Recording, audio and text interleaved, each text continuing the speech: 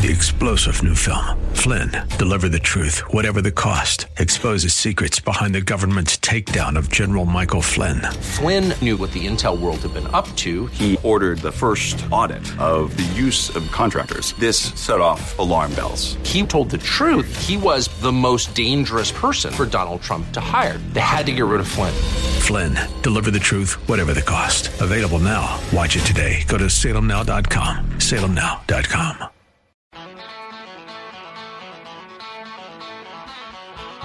Back on the Bruce Hooley Show, we have been talking with Jack Windsor of the Ohio Press Network, and we have so much to get to that we split Jack into two segments. Jack, kind enough to stick with us through the bottom of the hour break. We were, at least I was, surprised by the announced resignation of Christina Johnson, the president of Ohio State. That was announced on Monday night. Yet the news stories that I read, at least, well, the official release from Ohio State didn't mention resignation.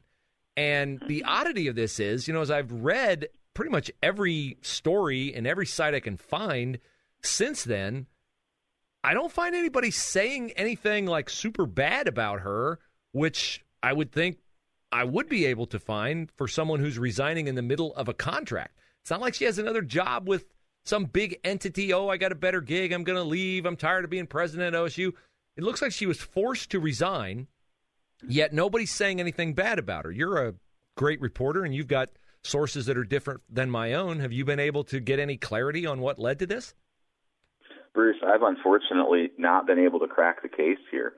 I heard the news yesterday about the same time everyone did. I think it was around 5 o'clock. I immediately made some phone calls and sent some messages to OSU contacts and lawmakers, and the resounding consensus was that people were surprised and they didn't see it coming. The Columbus News outlet that broke the story reported that the school's board of trustees asked Johnson to resign and that a review was conducted by an outside firm after staff raised concerns about Johnson. But I don't know the specific purpose or findings of that review. I will be working to get those from the university and other sources. But Johnson was scheduled to attend an OSU legislative reception on December 1st, one lawmaker told me, and so her announcement totally came out of the blue there. And I spent time talking to a lot of people last night, and we can go over some of these, but, there's just, as is often the case, you've been in this business long enough, particularly in the sports world when players get suspended or coaches resign. Yeah. There's always this time gap, and, man, people love to fill in that gap with all kinds of rumors, right? Yeah, they do. No doubt about it. And so there have been a couple, one of them is that crime around the university has been comparatively off the charts, and that was a contributing factor. A story was released last week in the school's news publication, regarding a $1.9 billion inpatient hospital project with Wexner Medical Center. That was halted after engineers found cracks in columns. So, that was a little bit of a black eye. But see, none of this really seems to tie back to the original report saying that there was an investigation or, some looking into her. One source said, hey, I don't know if this is the reason, but given her background in engineering, maybe she's going to Intel. Another pointed to her position with the U.S. Department of Energy under the Obama administration as, maybe there's something there with the DOE that may be linked to her resignation decision. But no definitive answers yet, Bruce. No, I mean, she's going to find something if she wants to. She's of an age where she can retire. I would assume she's, very well off financially because she's made $1 million plus at Ohio State and had a career in STEM before that. So, the Intel thing would make sense. I think she was in politics for a while. And maybe she goes back to the Biden administration. Who knows? But, it's curious at this point in time because usually in circumstances like this, there's some hint as to why she was asked to resign. That 2-hour executive session by the board a year or so ago was a hint. We didn't get it at the time, but we certainly get it now. Our guest is Jack Windsor. He's with the Ohio Press Network. Follow Jack on Twitter at Jack Windsor. I've not delved into this Trump, Kanye West, Nick Fuentes topic because I don't like to talk about things that I don't know about. And honestly, I had no clue who Nick Fuentes was. So I've spent the last couple days looking him up. And the more I find out about this guy, the more I understand the criticism of Trump for allowing this guy to be at a dinner setting with him even though Kanye West supposedly brought him along and Trump says, I didn't know who he was. I find that hard to believe. Believe. Nick Fuentes is one of the worst people out there. I've heard one comment from him where he was making a joke about the Cookie Monster baking cookies as a very uncomfortable reference to the Holocaust. It was disgusting to me. Donald Trump has a Jewish son-in-law and a daughter who's converted to Judaism. I do not believe Donald Trump is anti-Semitic, but you cannot allow this to happen if you're Donald Trump. And it just seems to me like ever since he's announced for president, he's made misstep after misstep after misstep. And this is a big one, Jack. In my opinion, this is a big misstep by Donald Trump. Yeah, it really appears to be. And I was in the same boat with you, by the way, Bruce, when this story broke. My visceral response took over, and I'm going to own it. But please, and if anybody ever edits this tape, I'm sure I'm going to look terrible on social media. But I'll say this. When it first broke, I kind of went, okay. I can't tell you how many times the mainstream media, prints a label and sticks it on it. Sure. You're right. You're an anti-Semite. You're a, transphobe, whatever. And so my gut response was, all right, why, it's a Trump story. Of course they're going to say that. And, I said to somebody else, I said, look, Jesus sat down with prostitutes and tax collectors. But look, I don't think Donald Trump was trying to convert this guy. No. And the more I dug the way that you did, I went, all right, what's going on here? The interesting part to me is that Donald Trump, I believe it was on Truth Social, released a statement yesterday. And it said something I think it was yesterday, something along the lines of, hey, Kanye West came for dinner and brought people with him. I didn't know who was going to be there. Bruce, I don't buy that. This guy is essentially public enemy number one, according to mainstream media and the Biden administration. He's a threat to democracy. So I have a hard time believing that Secret Service and the protectors around him aren't thoroughly vetting everybody who comes and that he's not getting briefed. So I kind of scratch my head and go, what in the Hades is he doing here? Yeah. And, I would say if he had a viable excuse as to why this guy came to dinner, then he had the opportunity to explain that to the world. And by kicking the can down the road by saying, well, I didn't know who was coming. I think it makes it look even worse. Not a smart move by Donald Trump. I don't think he's an anti-Semite either, but I think he has a lot of explaining to do for that boneheaded decision. The more I see him operate, the more I just wonder about the quality of the people around him. And I know that, look, I thought he was a phenomenal president from a policy perspective, but I just don't know the turnover in staff while he was in the White House, these kinds of mistakes. To me, he wanted to jump in the pond before everybody else to get all the water out of the pool so nobody else would have any place or any room to swim. I actually think him as entering the pool when he did, he might make so many mistakes that by the time we get to the primaries, he might be in for a shock as to how many people support him. I know there's always going to be a certain number of people, and I think everybody sort of assumed that number would be 30%. What if it's half that much? Because he's lost me over criticizing Glenn Youngkin and Ron DeSantis and this. I just wonder if there are a lot of other people like me who liked him for his policies and were willing to look past some of his really bad mistakes and some of his tweets and things like that. This I can't look past. Yeah, I think one of the things you hear probably as often as I do is, oh, Donald Trump is playing 4D and 5D chess. You just don't understand it. He always has a reason for doing this. I don't buy that anymore. I think he makes emotional decisions. I think he has an ego. I think he's one heck of a negotiator, but I think he makes some poor choices, and those poor choices continue to show up. And I think that they are isolating and alienating some people in his base. Look, there is a dyed-in-the-wool group that will be there. They'll show up. They'll vote for him.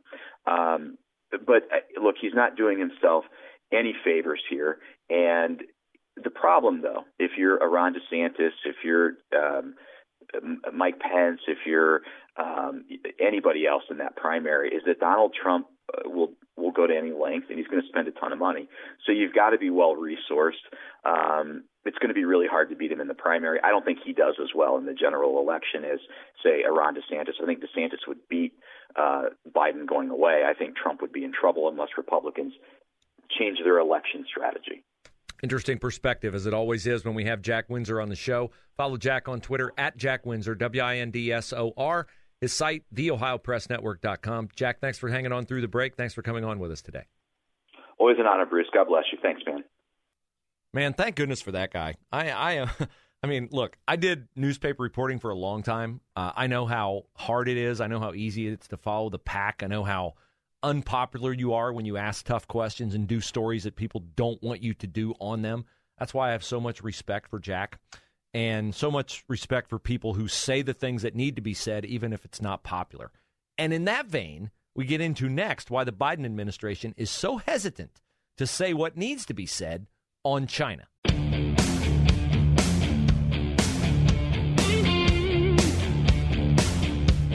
You got your wish yesterday if you were hoping for a presidential response from one of America's top politicians. Unfortunately, the strong political response was not from the President of the United States. Joe Biden continues to be guarded, and in fact, super guarded, with his comments about the protests going on across China in the wake of an apartment building being set on fire, people being locked inside because they want to have zero COVID, and if they went in to fight the fire, people who had COVID might have gotten out and their germs might have spread, and, well, you can see how this goes.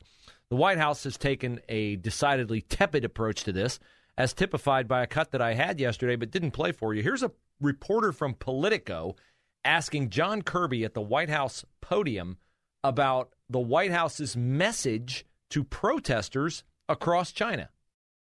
What is the president's reaction when he hears protesters in China chant freedom or Xi Jinping step down? The president's not going to speak for protesters around the world. They're speaking for themselves. And so there's no reaction? These protesters are speaking for themselves. Speaking for themselves. Speaking for themselves. As I said yesterday, that's unacceptable. Coming from the land of the free and the home of the brave. Like they're literally taking their lives into their hands, protesting China's draconian lockdowns. And the best we can get from the White House is, you speak for yourselves. We support your right to protest, but you speak for yourself. Now, if you ever doubted that Ron DeSantis is running for president, it should be out of your mind now, because Ron DeSantis yesterday was at an event in Florida where he was talking about Florida economy and infrastructure and business development things. But Ron DeSantis understands that there's a vacuum on the American stage as it relates to what's going on in China. And Ron DeSantis is not going to miss an opportunity because he's a fantastic politician. But more than that, he just understands the spirit of the American people as they watch what's going on in China. Ron DeSantis says what you wish Joe Biden would say. I just want to make a comment about what we've been seeing going on in China. This zero COVID policy is draconian. It violates people's liberties, and it is completely unscientific. And the people of China are right to be able to speak out and protest against what the Chinese Communist Party is doing. This CCP has a maniacal desire to exert total control over its population. Zero COVID is really just the pretext for them to do what they want to do anyways. And that is not a model that can work over the long term. The people in China are finally speaking out against it. And I just think we need these draconian COVID policies to go to the ash heap of history where they belong. Now, that's the kind of decisive statement you want an American president to make. Why can Joe Biden not make that statement?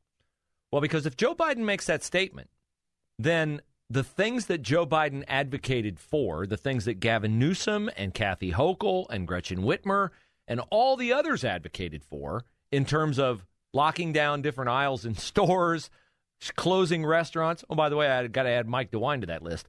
The things that Democratic politicians and Republican governors in Ohio, who somehow managed to skate on that because he had a completely incompetent competitor in the general election, because the Democrats did those very things. But still, I think there's a way for Joe Biden to thread the needle on affirming the protesters and the fact that, look, you can't deny people their freedom. You can't not rescue people in an apartment fire. Would I be off the reservation if I wondered aloud whether Joe Biden's hesitancy to say anything about the Chinese protests has anything at all to do with what kind of dirt the Chinese government might have on either him or on his son Hunter? See, there are a lot of people who criticize the House, the Republican House coming in for oversight on Hunter Biden. Oh, you got to govern. You got to care about the things people care about. You got to propose legislation on inflation and this, that, and the other. And I agree, they do. They have to put legislation on Joe Biden's desk so that he's forced to not sign it, or at least put it in the Senate so the Senate can vote it down. So you can at least say, we tried to get this done and the Democrats fought us on it. They have to do that, but they can walk and chew gum at the same time. And that's why they have to investigate Hunter Biden to find out how deep his ties to China go and how deep his ties to Ukraine go. So that's my super conspiratorial reason why Joe Biden hasn't said anything that adds any impetus at all, any power at all to what the people in China are doing, literally taking their lives in their hands, protesting against a dictatorial regime. Here's Byron York of the Washington Examiner with another theory on why Biden is so careful on what's going on in China right now. Supporters would say the president is just being cautious in all this, and everybody else would say he's been really soft.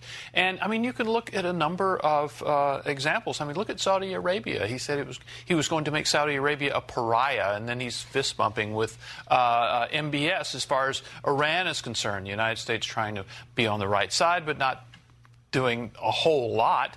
And now with China, the President Biden is clearly worried about irritating Xi Jinping in any sort of way, so comes out with this very benign statement, oh yes, we support the right of protesters, but not saying anything about the specific reason they're protesting. Now, Joe Biden's not alone in this, of course. You will recall that the NBA backed down on China when Daryl Morey came out in support of the freedom protests in Taiwan. LeBron James has had nothing to say about Uyghur Muslims being mistreated and used as slave labor in China.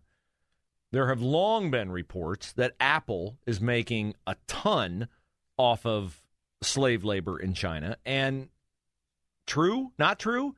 Well, as I said yesterday, Apple has a technology that allows people to file share in China. That technology has been diminished in the wake of these protests. So are you going to hear anything from the White House about that? No, of course not. You can hear anything from LeBron James, anything from Apple on that? No. So I guess if we want a tough opinion on China and a tough opinion on big tech and how it smiles on China, we're going to have to go back to hopefully future President of the United States, Ron DeSantis. There's reports that Apple is not allowing the protesters to use this airdrop function where they're trying to communicate. That obviously is providing aid and comfort to the CCP. And so you see that report, and that's very concerning. And then when you also hear reports that Apple is threatening to remove Twitter from the App Store because Elon Musk is actually opening it up for free speech and is restoring a lot of accounts that were unfairly and illegitimately suspended for putting out accurate information about COVID. That's like one of the main things that's being reinstated. So many things these experts were wrong at, and you had people on Twitter that were calling that out. And Twitter, the old regime in Twitter, their response was to try to just suffocate the dissent. And Elon Musk knows that's not a winning formula, and so he's providing free speech. And so if Apple responds to that by nuking them from the App Store, I think that would be a huge, huge mistake. And it would be a really raw exercise of monopolistic power that I think would merit a response from the United States Congress. And so don't be a vassal of the CCP on one hand and then use your corporate power in the United States on the other to suffocate Americans and try to suppress their right to express themselves. He's not reading that. It's natural. It's powerful. It's what you want your president to say. Unfortunately, he's not president yet. 3-star General Michael J. Flynn, head of the Pentagon Intelligence Agency, knew all the government's dirty secrets. He was one of the most respected generals in the military. Flynn knew what the intel world had been up to. He understood its funding. He ordered the first audit of the use of contractors. This set off alarm bells. The explosive new documentary, Flynn, Deliver the Truth, Whatever the Cost, uncovers the facts behind this scandal. Flynn told the truth. He was the most dangerous person for Donald Trump to hire. I find out the worst enemy that I'm going to face in my life is right here in America. They took my assessment and they wanted me to change it. And I was like, I'm not changing it. They had to get rid of Flynn. With in-depth interviews, archival footage, and never-before-seen personal records of the man behind the headlines. I just felt like I was drowning. Flynn, Deliver the Truth, Whatever the Cost. Available now. Watch it today. Go to salemnow.com. salemnow.com.